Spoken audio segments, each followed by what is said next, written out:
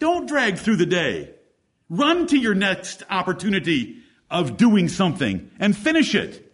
Look forward to it. It's so much attitude. That's why happiness is a choice, not a circumstance.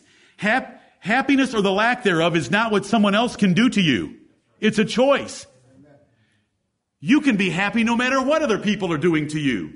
I think Paul and Silas were kind of abused in Acts chapter 16, stripped naked, whipped in public, put in manacles, and put in the deepest dungeon in the Philippian jail of the Roman Empire. But what were they doing at midnight? Singing hymns and praising God. Because it was a choice. They didn't let that. Those are more negative circumstances than you've ever had or that I've ever had. Yet they chose to be like a hind, although they were in shackles, so their dancing was limited. He will make my feet like hinds' feet, and he will make me to walk upon mine high places. If you owned some real estate, the highest ground that you had was your favorite place, because from there you had the best protection. From there you had the best view.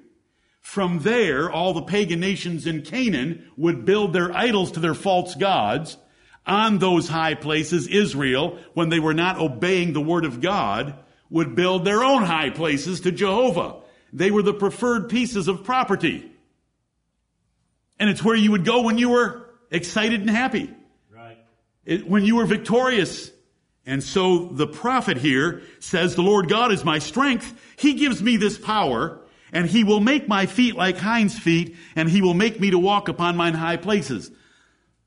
Now that is verse 19.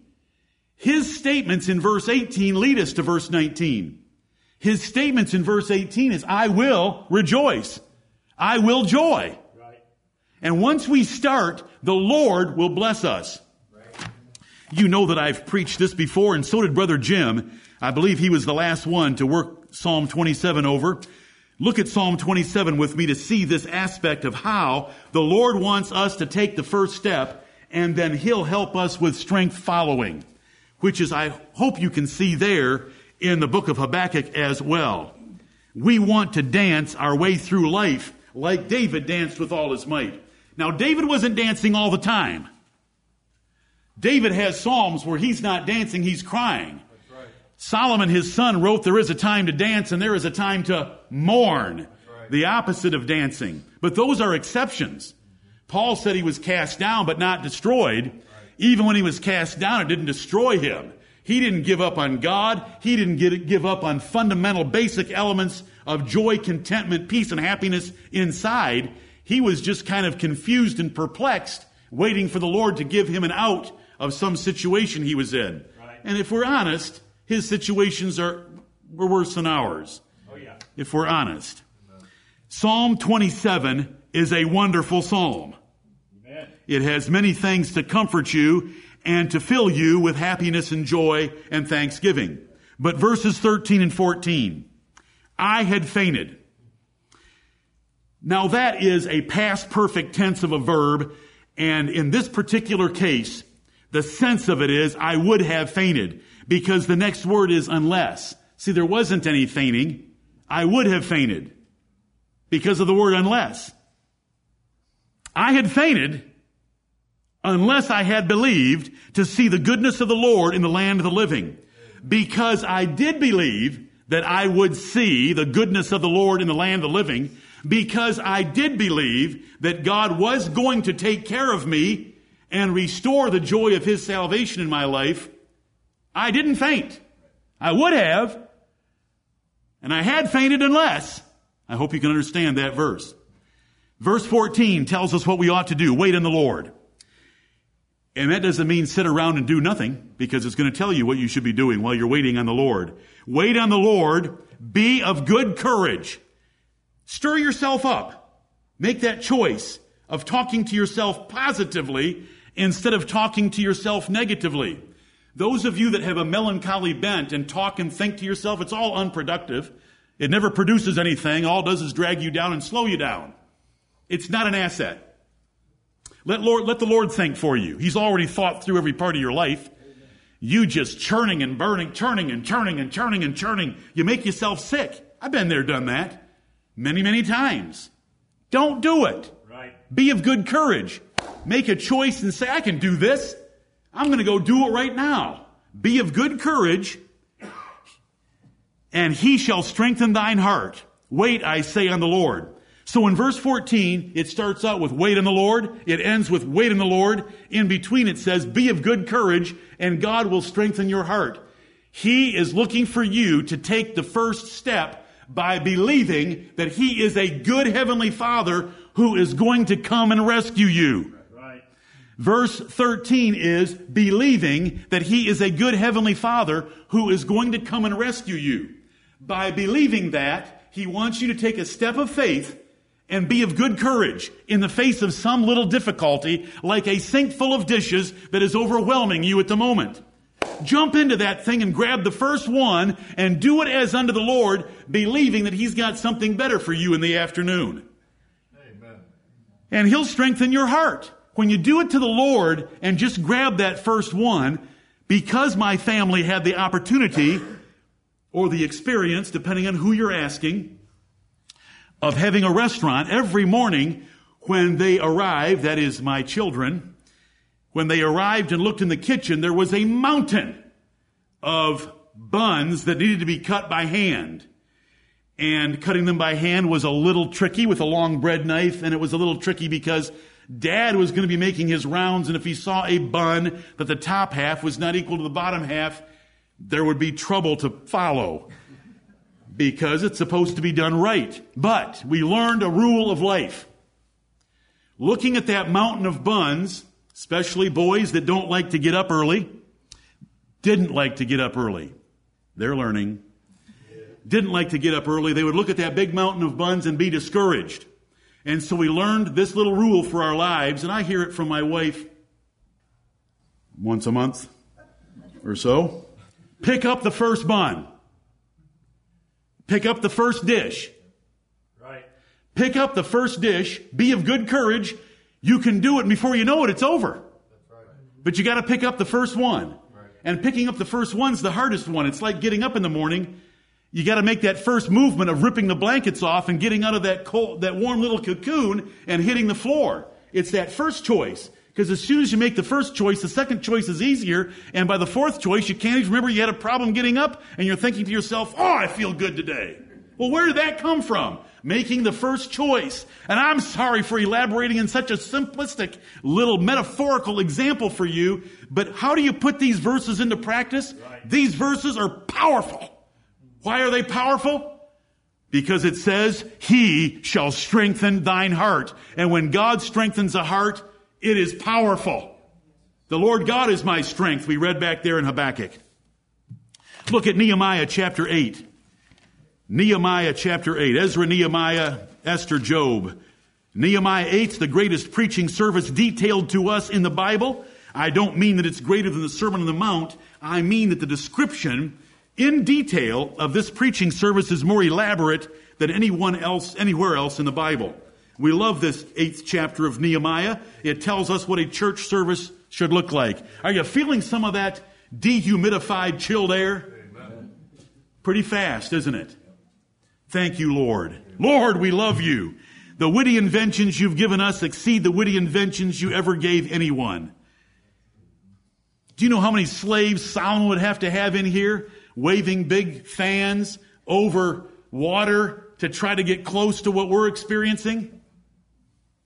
He can have it. Right. His air-conditioned ride home would be a chariot that had no cover, windows, or anything. We're so blessed. Amen. So blessed. We take it for granted. Nehemiah 8. The people have come together as a church should come together with one mind and one heart, with adoration of the Word of God and a great desire to hear it preached to them. Verse 8 says, so they read in the book and the law of God distinctly, that is the preachers, and gave the sense and caused them to understand the reading. And then Nehemiah and the other leaders told the people not to mourn, because this was a good day in which God's Word had been preached and they should be celebrating it. Right. And their instruction is in verse 10. Then he said unto them, this is Nehemiah the Tirshatha, meaning the governor appointed by the Persian Empire over Israel. Go your way, eat the fat, and drink the sweet, and send portions unto them for whom nothing is prepared. For this day is holy unto our Lord. Neither be ye sorry, for the joy of the Lord is your strength. There is so much in that verse. Holiness, we tend to think of as flagellating ourselves like a Roman Catholic. That means beating ourselves with a whip, crawling through the streets on crushed glass or asphalt, which is very similar in its effect on knees and hands. But this tells us that when it's a holy day to the Lord, we shouldn't be sorry because there's a place for joyfulness. And it's going to go on to describe this day as a day of mirth. It's going to describe it as a day of mirth. Now, mirth is extreme joy and gladness and happiness because joy is a greater motivator and joy is a greater energizer than duty ever was. Duty is drudgery. Temperance is torture without an exciting ingredient. Right. Happiness, love, gladness, joyfulness. It's what puts the bounce in your step. Duty has never put a bounce in someone's step. Happiness and love put bounces in steps. When you were dating the person that you're married to, or if you are courting, dating in some sense of that word right now, you would enthusiastically, eagerly, energetically do anything for that person. Why? Because there was it out of duty? Duty. You know what you were doing at that time. You were shirking all duties in order to be with that person. Let's be honest. Right, Dad? It was ugly. We shirk duties in order to be with that person and to do something for them because there are certain emotions and experiences of us that God made us for that energize us and drive us. And it's happiness. And it's love. Right. They work. And so what do we have here? The joy of the Lord is your strength. Not your duty, not the terror. The Bible teaches both. When we go to 2 Corinthians chapter 5, it teaches us that we shall all appear before the judgment seat of Christ, and knowing therefore the terror of the Lord, we persuade men. Well, we get persuaded by hearing about the terror of the Lord that we've been forgiven of through Jesus Christ. But it immediately goes on just a couple of verses later and says that it is the what of Christ that constrains me. The love of Christ constraineth me, because we thus judge that if one died for all, then all were dead, and they which live should henceforth not live unto themselves, but unto him who loved them and gave himself for them. So it tells us that there is a foundational motivator, and it's the terror of the Lord. We are dealing with our Creator, who is righteous and holy and will hold us accountable for our lives when we stand before him. However, once we learn of Jesus Christ and the blessing of his love drives us. So Paul said, his love constrains me. I get persuaded that God should be worshiped by his terror. I get constrained, energized in one direction by Christ's love for me. Oh, husbands and wives, I preached a while ago. Sometimes the sermons do have a plan to them. I preached on marriage a little while ago, and I'm preaching on marriage right now.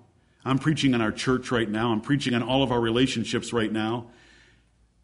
To put happiness in another person and to put love in another person gets the most out of that person for all involved, including them. I'm not going to leave this. I'm not in a hurry. I have pages and pages, but I'm not in a hurry. Do you understand the last clause of Nehemiah 8:10? Right. The joy of the Lord is your strength. What's the joy of a wife? What's the strength of a wife? What's the strength of a husband? What makes a husband or a wife an overcomer? How can you overcome difficulties or discouragements or setbacks in your life? It's joy. It's not duty. Duty stinks. Duty is drudgery. And you know I believe in duty. Because when there's nothing else, there's duty. That's right. But if you really want to be energized, there's something better than duty. It's love. It's happiness. They drive a person very differently. I want to tell you something. David did not accumulate all the riches for Solomon's temple out of duty, because it wasn't a duty. He would have mocked duty. He did what he did because he didn't even think about duty. He knew that every other Christian, every other average Christian, thought about duty and did things by duty, and he did it by passion. He did it by delighting in the Lord. He delighted in the Lord, and he has poured out his heart in the Psalms that we have. The Psalm that Philip read to us last Lord's Day, Psalm 63. Psalm 7 doesn't lend itself as much because he was being slandered in that particular case. But David did things out of passion.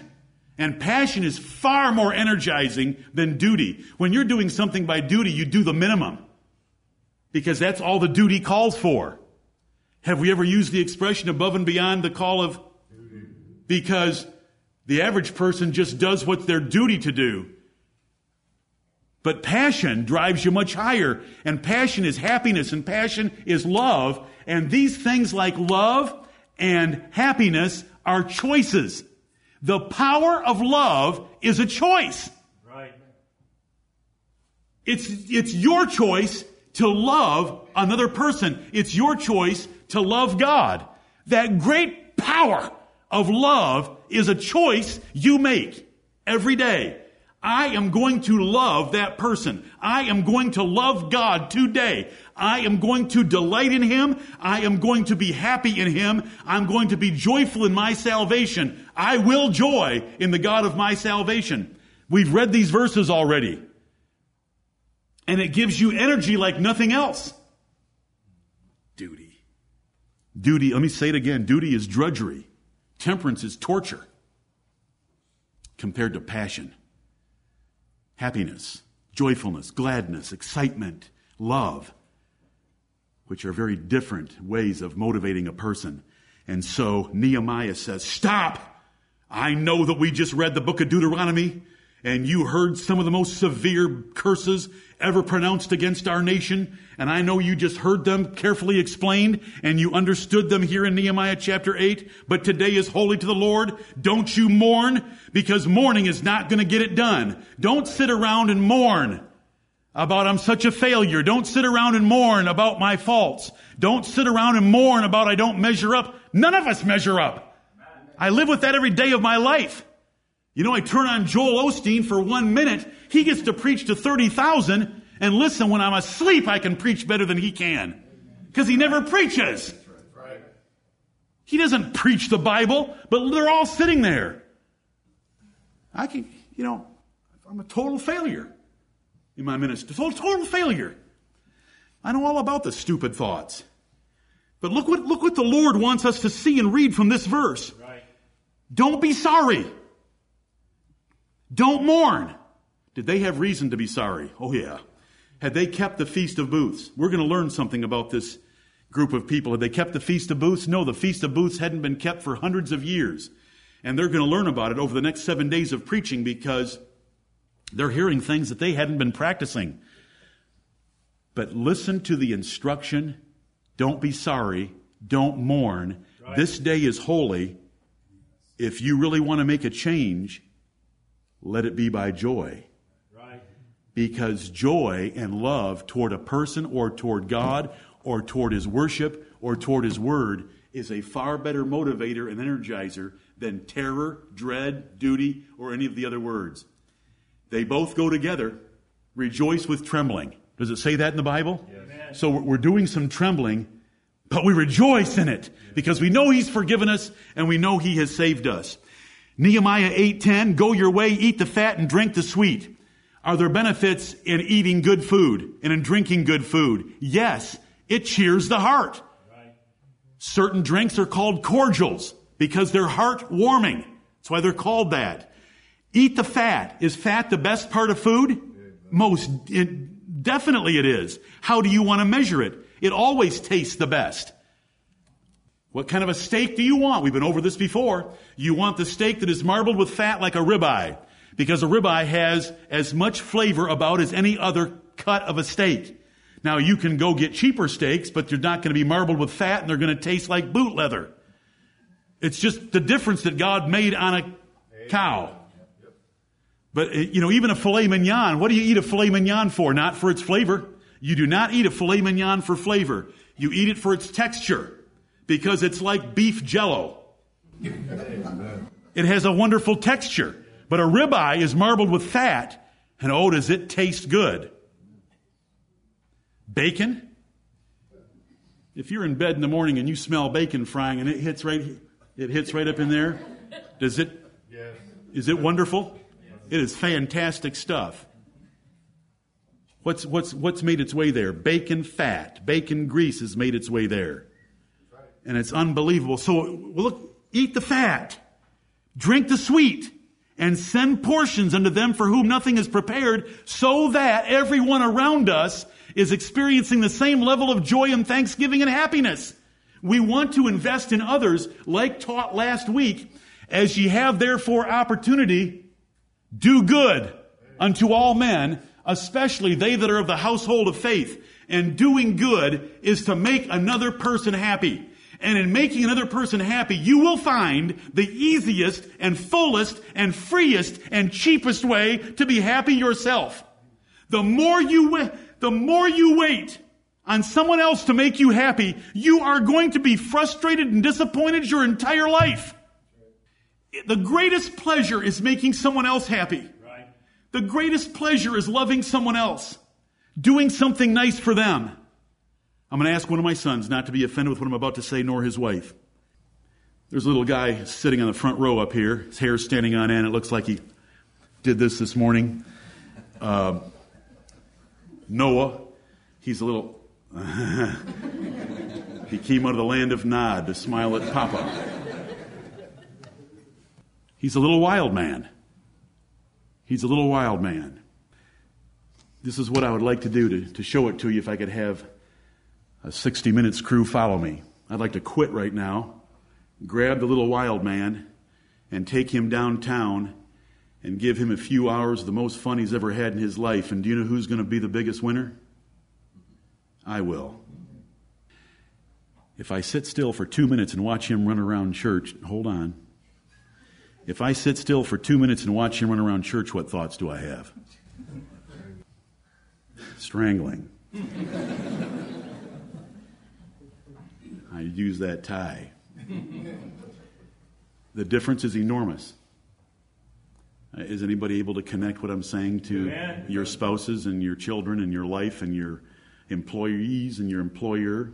It's a choice. If I simply made the choice, I'm going to quit doing this right now, and I'm going to grab him, and I'm going to put him in the car with me, and we're going to go downtown, and we're going to check out the best appetizers over the next few hours. We're going to wade in the Reedy River. We're going to run back and forth on the bridge over the Reedy River. I'm going to take you to the top of their buildings, and we'll sit and look over the edge, and I'll keep you from falling. Who would have the most pleasure? He doesn't even know how to measure pleasure yet. Right. I mean, he'd be grinning from ear to ear. His face would be glowing. His eyes would be bugged out. And he'd be all heated up, running circles around me. But I would be the one happy. Because you know what I've done? Go your way, eat the fat, and drink the sweet, and send portions unto them for whom nothing is prepared. How many people are doing things to make Noah happy? You know, you've married someone and taken them out of circulation. Do you know what that means? No one else is trying to make them happy. This is not a couples retreat, so I'm about to stop what I'm saying right now because there's a whole lot of things I would like to say, and I'm sorry that it takes so long to learn them. I'm saying sorry to one person in here. I'm not saying it to you because you have heard some good things over the years. But investing in another person and making them happy is the greatest road to happiness. Right. And for a selfish person, it took a long time to learn the lesson. But I'm glad to be preaching to a whole congregation of selfish people that can also learn the lesson. Amen. Jesus said it is more blessed to give than to receive. Love. It is more blessed to love another person than to be loved. Love making It is more blessed to make love than to have love made to you. Until you men figure that out, you deny yourself and you defy the Song of Solomon. The exploration and discovery of a woman is what the Song of Solomon describes. It's chapter 2, verses 3 and 4. It's chapter 8, verses 2 and 3. And it describes lovemaking that is woman-oriented, even though the woman was made for the man, not the man for the woman. Real lovemaking is oriented toward the woman for a lot of number of reasons that I'm not going to say right now because I am recorded and it's a mixed audience. And I wish that all of you could get it, though, because to me, one of the greatest pleasures God ever gave man was the big O. And that's one of the greatest things he ever invented for mankind. And one of the great blessings is to focus on others' O instead of your own, and it changes everything, and it fits the book of Song of Solomon. I'm sorry if I've crossed anybody's boundary, but if you can't tell I'm trying hard, you haven't listened to me for more than a week. I just love the Lord, and I love Acts. I love the book of Acts. When flipping through it, it's all in the black print. I get to chapter 20 and verse 35, and it's in the red writing, and Jesus said, "It is more blessed to give than to receive." Right. He's the high king of heaven. He's the glorious king of the universe, and he said when he came to earth, he didn't come to be ministered unto, but to minister and to give his life a ransom for many. I'm sorry I didn't make any progress today, but will you remember this little guy up here? And if I sit still for 2 minutes after I say amen, I will have homicidal thoughts, suicidal thoughts. He's my grandson. But if I were to grab him and put him in the car, he and I would have a blast because I would be investing in him. And I promise you, he can't even measure the joy I would have at helping him experience things he's never experienced before. Can we do that for each other? Can we build this church up to be happy? Grab the firstborn. Take courage. And the Lord will strengthen your heart. Right. It's a choice. Amen. I will rejoice in the Lord. These are all choices. You can do this. Will you do it with me? For the Lord's sake. Amen. So when we heard Brother Jim confront us, and righteously and rightfully so, why do you approach each other on Sunday mornings and say, it's good to be in the house of the Lord? Are you truly making a decision by faith? Did you hear what he said? Are you truly making a decision by faith?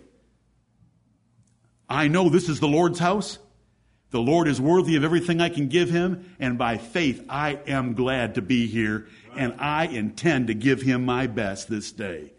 May the Lord bless the preaching of his word, and we will have a break and rejoin ourselves back here at 11:30. Stand with me, please.